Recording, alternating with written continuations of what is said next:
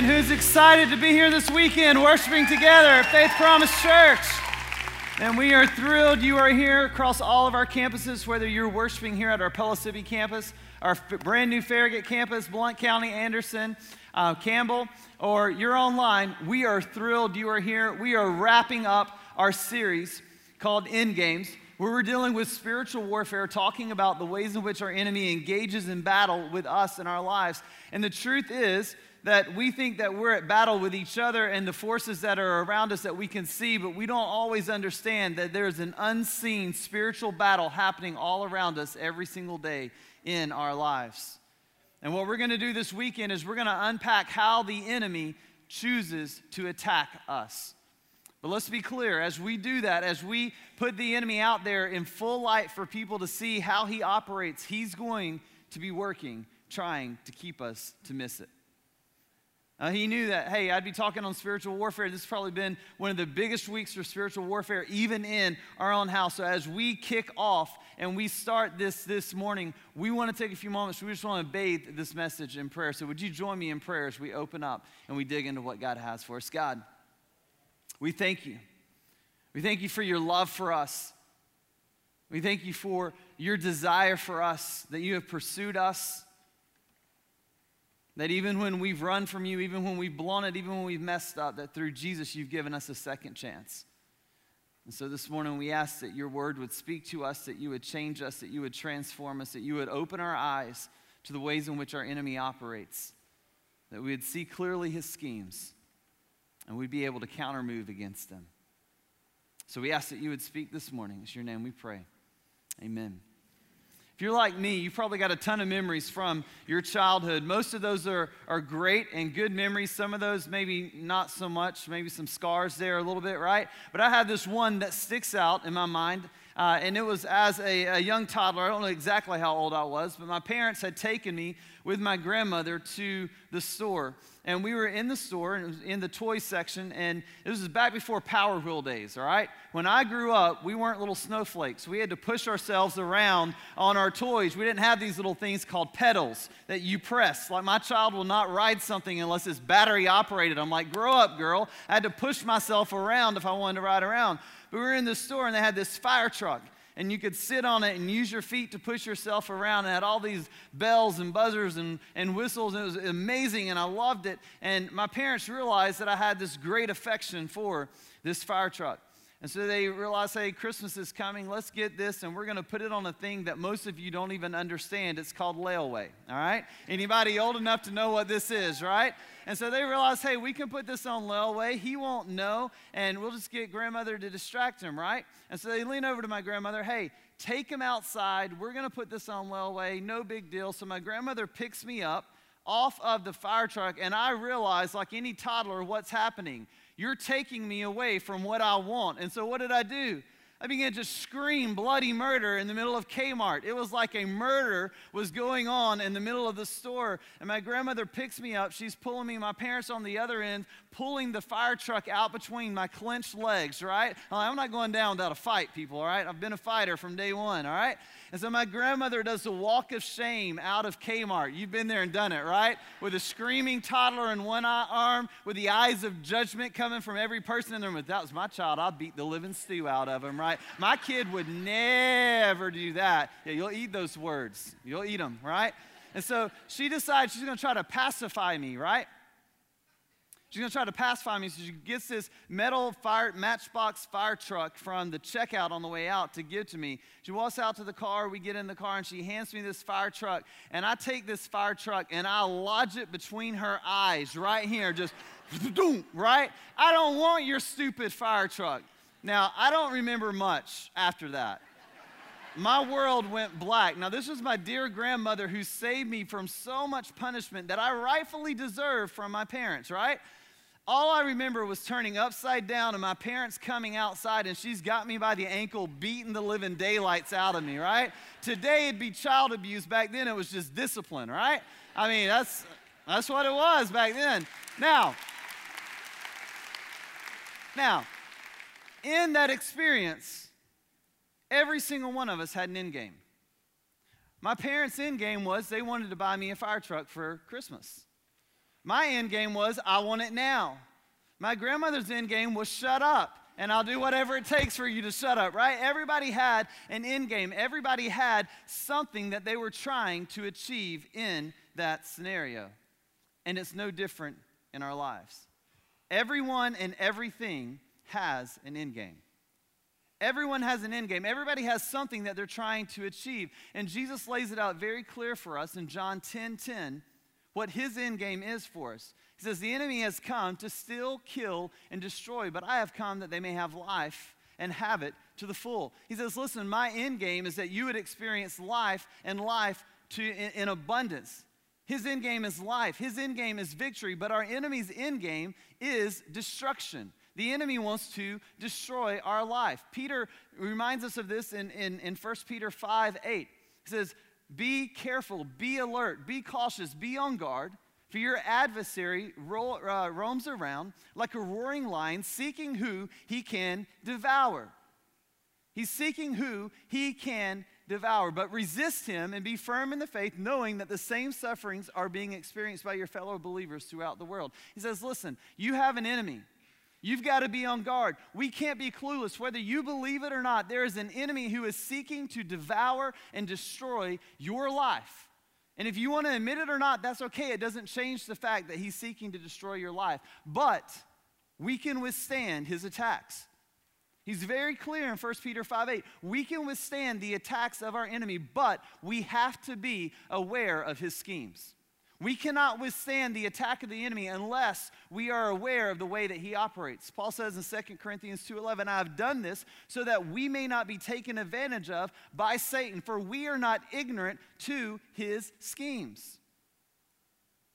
Paul is saying, listen, we're not ignorant. We know that the way the enemy operates. We know that he's trying to destroy us. We're not clueless to how he operates. But listen, folks, 2,000 years later, I don't know that that is true of the church today. I don't know that most people who attend church and would say that I'm a believer understand how the enemy operates, understands how he attacks, understands the weapons that he will use against them. And folks, if we don't understand how the enemy operates, we can't defeat him. Most believers don't even believe that Satan exists. Most people who attend church don't even believe Satan exists. They don't even believe hell exists. And how will you ever win a battle with someone you don't even think's there? Now, this whole series has been set in a chess motif by Pastor. Now, if you've played chess, you understand that chess is a game of strategy. If you're not a strategist, you won't win. I suck at chess, right? At chess. Chess, what's that? I suck at chess. Don't go there, all right? Chess. See, just stop, all right? Chess is a game of strategy. I'm not good at it. I just want to play, right? But in chess, you've got to be thinking, this is my opponent, and this is what my opponent is probably thinking, and this is the move that they're probably going to make, so I'm going to counter that move. That's how you win. It's a game of strategy, and if you want to win, you have to be good at understanding how your enemy is going to operate. And the same is true in the spiritual battle with our enemy. We have to understand how he operates. We have to understand the weapons and the moves he will use against us. And so if we want to win the spiritual battle with Satan, listen, first we've got to understand the weapons he's going to bring against us. And so this weekend we're going to look at those. The first weapon our enemy is going to come after us with, that he's going to try to bring destruction in our life with, is doubt. It's one of the greatest weapons our enemy will use against us, specifically doubting the word of God and whether or not we can trust it and build our life on it. Now, doubt is simply a feeling of uncertainty, a lack of conviction in us. And the enemy comes after us with it.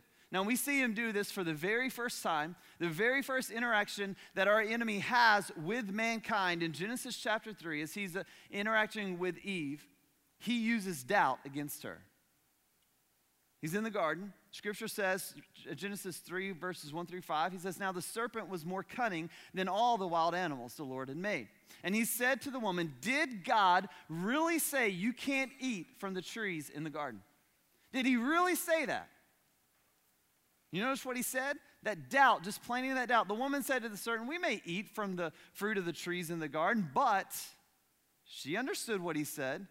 But about the fruit of the tree in the middle of the garden, God said, you must not eat it or touch it, or you will die. Now listen to what Satan does. Verse 4, no, Eve, simple-minded Eve, you won't die. In fact, God knows that if you eat of that, your eyes will be opened, and you will be like him, knowing good and evil.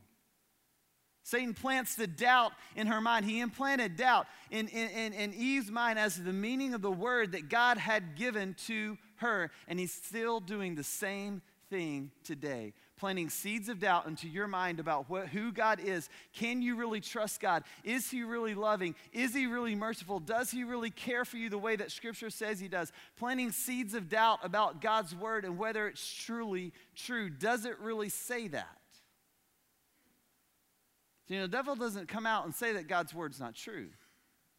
He just plants the thought in our mind and lets us run with the rest of it. He just plants the thought. He just gives the idea. He doesn't come out and say, hey, it's not that. He doesn't come out and say, hey, it's not true. He just plants the doubt there in our mind.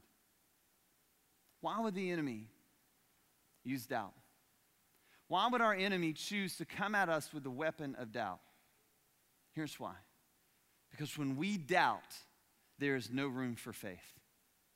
When we choose to fill our minds with doubt, there is no room for faith. Hebrews 11:6 says that, now without faith, it is impossible to please God. When we don't have faith, we are not pleasing to God. Listen, your works don't please God. The good things you do don't please God. Here's what pleases God, having faith in the midst of fear. Here's what pleases God, having faith in the midst of uncertainty, in the midst of doubt, choosing faith over everything else. The only way that we please God is through faith. The only way to please God is through faith. And it's exactly why our enemy attacks us with doubt. Because it erodes our faith. And so how do you overpower doubt? Through faith. Romans 10:17 says, so faith comes from what is heard, and what is heard comes through the message about Christ. You get into the Word, you read the Word, you hear the stories of how God has moved in the past. You read Scripture for yourself, and as you read the Word of God, it builds your faith. And as your faith grows, your doubt diminishes. But as your doubt rises, your faith diminishes. You see what's happening here? And so how do we counterbalance, how do we counteract the enemy who comes at us with doubt? We build our faith. We study the Word. We invest ourselves in the Word of God so that our faith grows. And our enemy can't use doubt against us. But if doubt doesn't work, our enemy will attack us with a greater weapon. And that is this, fear. The second weapon our enemy will use against us is the weapon of fear. And now fear is this paralyzing emotion that comes from an expectation of downfall or something bad that is going to happen in our life. And it is one of the most crippling weapons that our enemy will use against us. And make no doubt about it, wherever you may be in your life, the enemy is always coming after us as believers, trying to promote fear and anxiety and worry in our hearts if we follow God. He will use fear against us.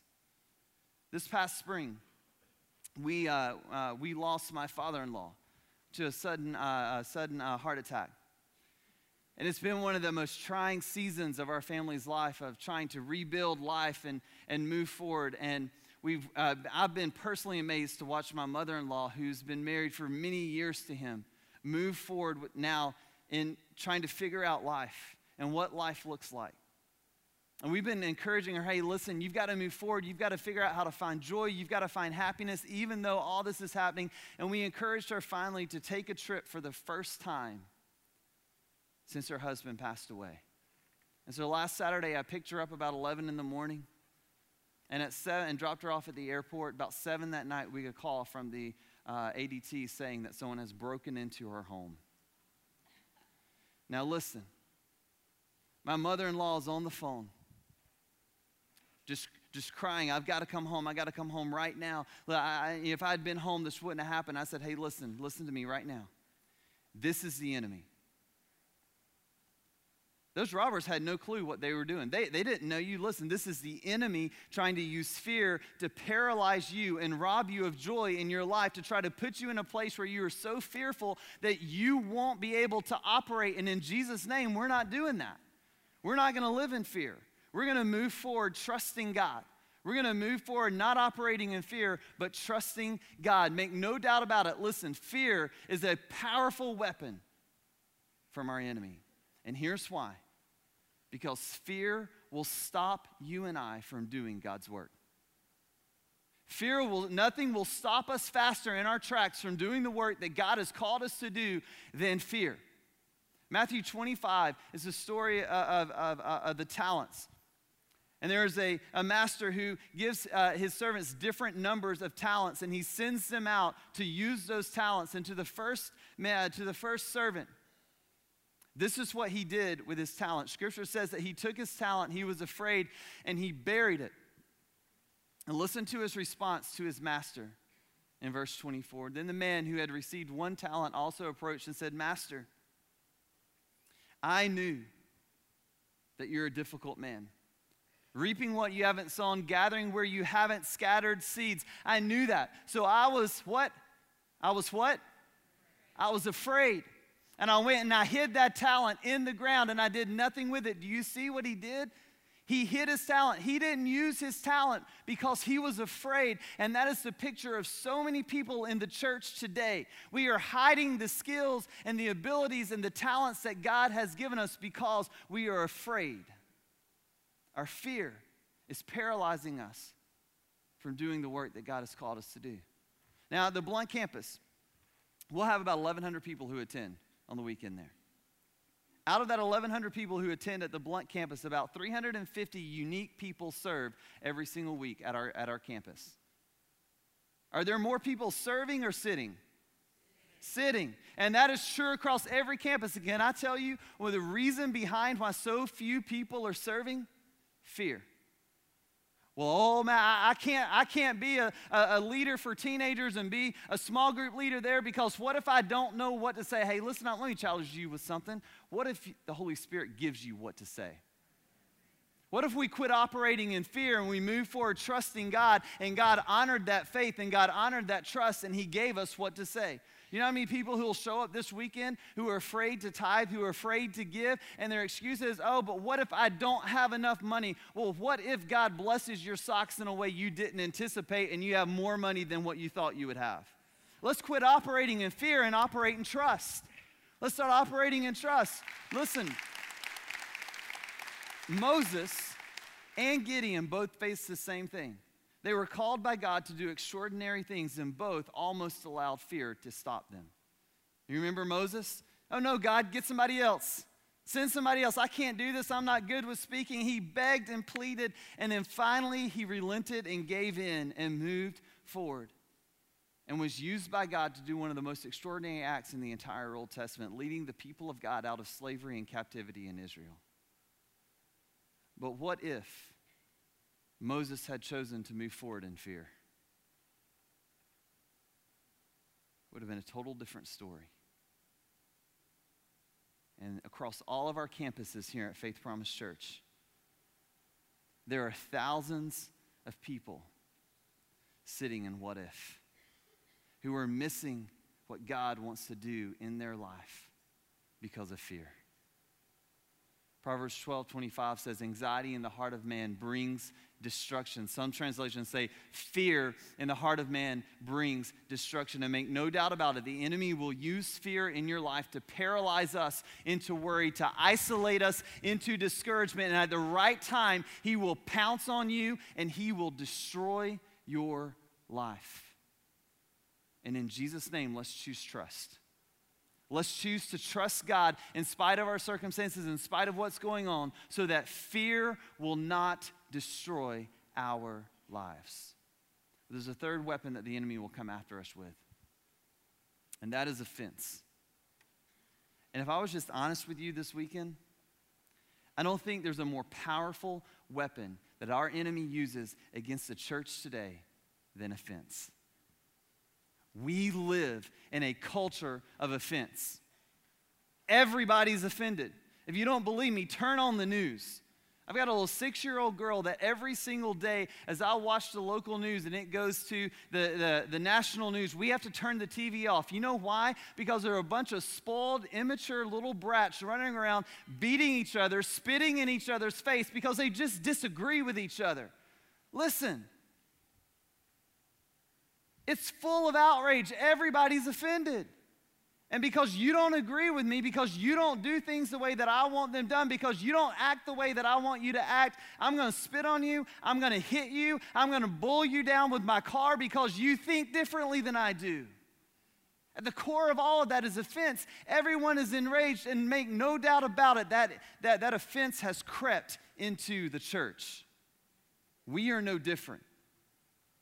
You want to know the number one reason why people leave church and go to another church? It's not because the music's too loud. You're welcome, Michelle. It's not because pastor preaches about money all the time. I'll take the $100 from you later, pastor, right? It's not. Here's what's at the core of it. You're offended. Somebody said something to you you didn't like. Somebody didn't let you sit in a chair you wanted to sit in. Not too many people are laughing, right? You didn't do things the way I wanted you to do it. I gave you an idea and you didn't run with it. Now I'm offended, now I'm mad, and I'm running off, right? I'm going to go somewhere else. Listen, newsflash, you're just going to get offended there. You're just going to get offended. It's the number one way our enemy attacks us. Here's the problem with offense. Listen, offense breeds bitterness, resentment, hatred, and unforgiveness. And make no doubt about it, unforgiveness will rot you from the inside out. It will destroy you from the inside out. Now, Luke 17:1 says, listen, it is impossible that no offense should come. If you're living in occupying space here on earth, you're going to be offended. All of us are going to be offended. It's impossible to escape offense. John Bevere, in his book, The Bait of Satan, which deals with offense, says this: as I travel across the United States, I've been able to observe one of the enemy's most deadly and deceptive traps. It imprisons countless Christians, severs relationships, and widens the existing breaches between us. It is the trap of offense. Many are unable to function properly in their calling because of the wounds and the hurts that offenses have caused in their life. They are handicapped and hindered from reaching their full potential. Offense. It is a tool of the enemy to bring people into captivity. Now, the Greek word for offense is trapstick. Literally means, now I was going to try to set this and trip it on stage, but I about broke my fingers in my office earlier trying to set it, so we're not going to do that, all right? I don't set these, so I'm not going to attempt to. But trapstick literally means, the Greek word for offense means trapstick. It is literally this long, crooked arm of a trap that is used to place over the spring-loaded trap that you attach the bait to. That when the animal comes on and eats what's on the end of that trap stick, the trap slams down on their neck and they can't escape. The Greek language says that offense is like this trap stick. What's on the end looks appetizing. Looks like something we want. I want to be mad. I want to be angry at you. I want to be frustrated. And before we know it, we're caught in the trap of unforgiveness and we can't get out. Offense is the bait of Satan to trap us into the trap of unforgiveness. And make no doubt about it, when you bite the bait, you'll get stuck every time. When you bite onto the bait, you will get stuck every time. But listen here, church. Listen here, wherever you are, whatever campus you may be at, whatever may be going on in your life, listen up. Offense is a choice. Offense is a choice. No one has to be offended. You don't have to be offended. You don't have to be offended by what someone has done. Now listen, what was done to you may have been wrong. I'm not saying that, but it doesn't justify the sin of holding on to the offense of the other person. What was done to you may have very well been wrong. I'm not debating that.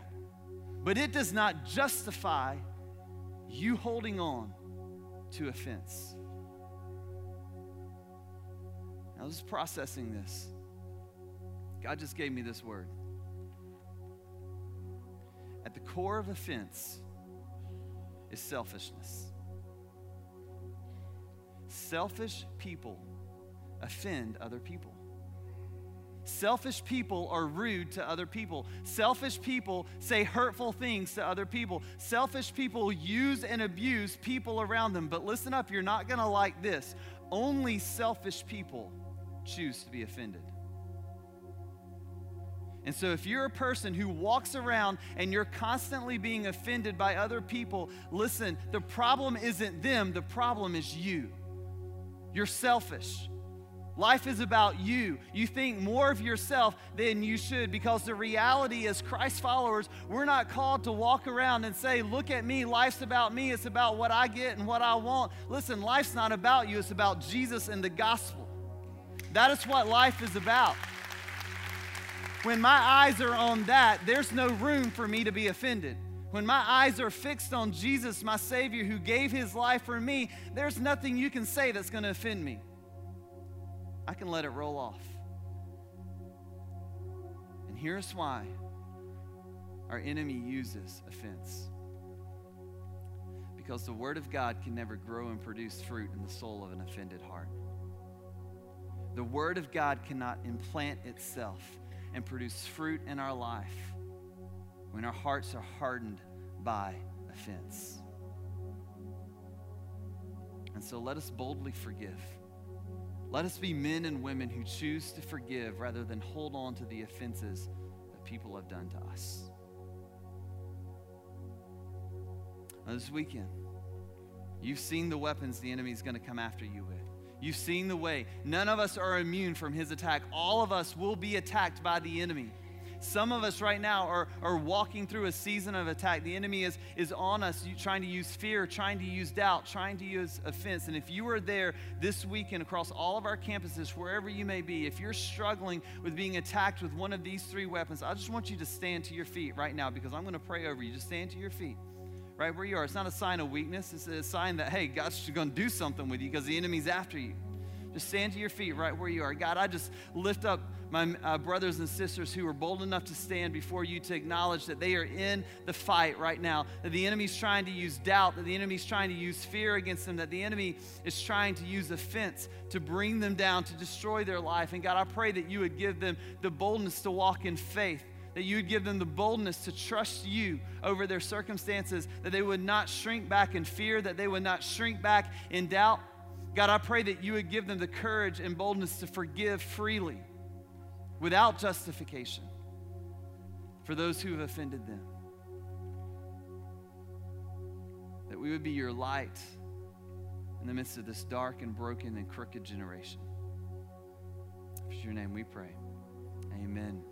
Now listen, as you take a seat, the only way to fight our enemy is with the Word of God. Now we see this when Jesus is in Matthew chapter 4. He's being tested in the desert. He's being tempted by the enemy. And Jesus doesn't try to use reason. Jesus doesn't try to grab onto anything else. He simply throws the Word of God into the face of the enemy, and the enemy has no choice but to flee. And so here's what I've got for you. If you're struggling with one of those three weapons, whether it's doubt, whether it's fear, whether it's offense, what I've put together is on my personal website, Matt Grimes Speaks. You can go there on the blog. It's the first blog you see when you come there. It's nothing but scripture under each one of those weapons that you can memorize and implant into your heart so that you can use them against our enemy when he comes and tries to attack you with those weapons. It's the only way you'll be able to offensively battle the enemy in your life. And I challenge you to do that so that we can stand against our enemy and the weapons he tries to use against us. But listen, you can't stand if you don't know who he is. If you've never given your life to him, and over 2,000 years ago, Jesus crawled up on a tree. He laid his life down to pay the price for your sins and my sins to restore us to God. If you've never opened up your heart and your life to him, we'd love to give you that opportunity this morning across this room, across every campus. If you're ready to do that, just simply pray this prayer with me. Dear Jesus, thank you for dying for me, for paying the price for my sin, for the wrong I've done that separates me from you. I give you my life. Lead me and guide me. Help me to live for you. In Jesus' name, amen. If you prayed that prayer, would you fill out what's called a communication card, seat back pocket in front of you? We're going to go into another time of worship, and as we start in this next minute or so, if this is your first time, maybe you prayed that prayer, maybe you need to get signed up for Next Steps or find a small group, all of that can be done on that communication card. As the band and our worship team comes back out, would you pull that out, complete that if you need it, and you can drop that in the offering as it comes by in just a few moments.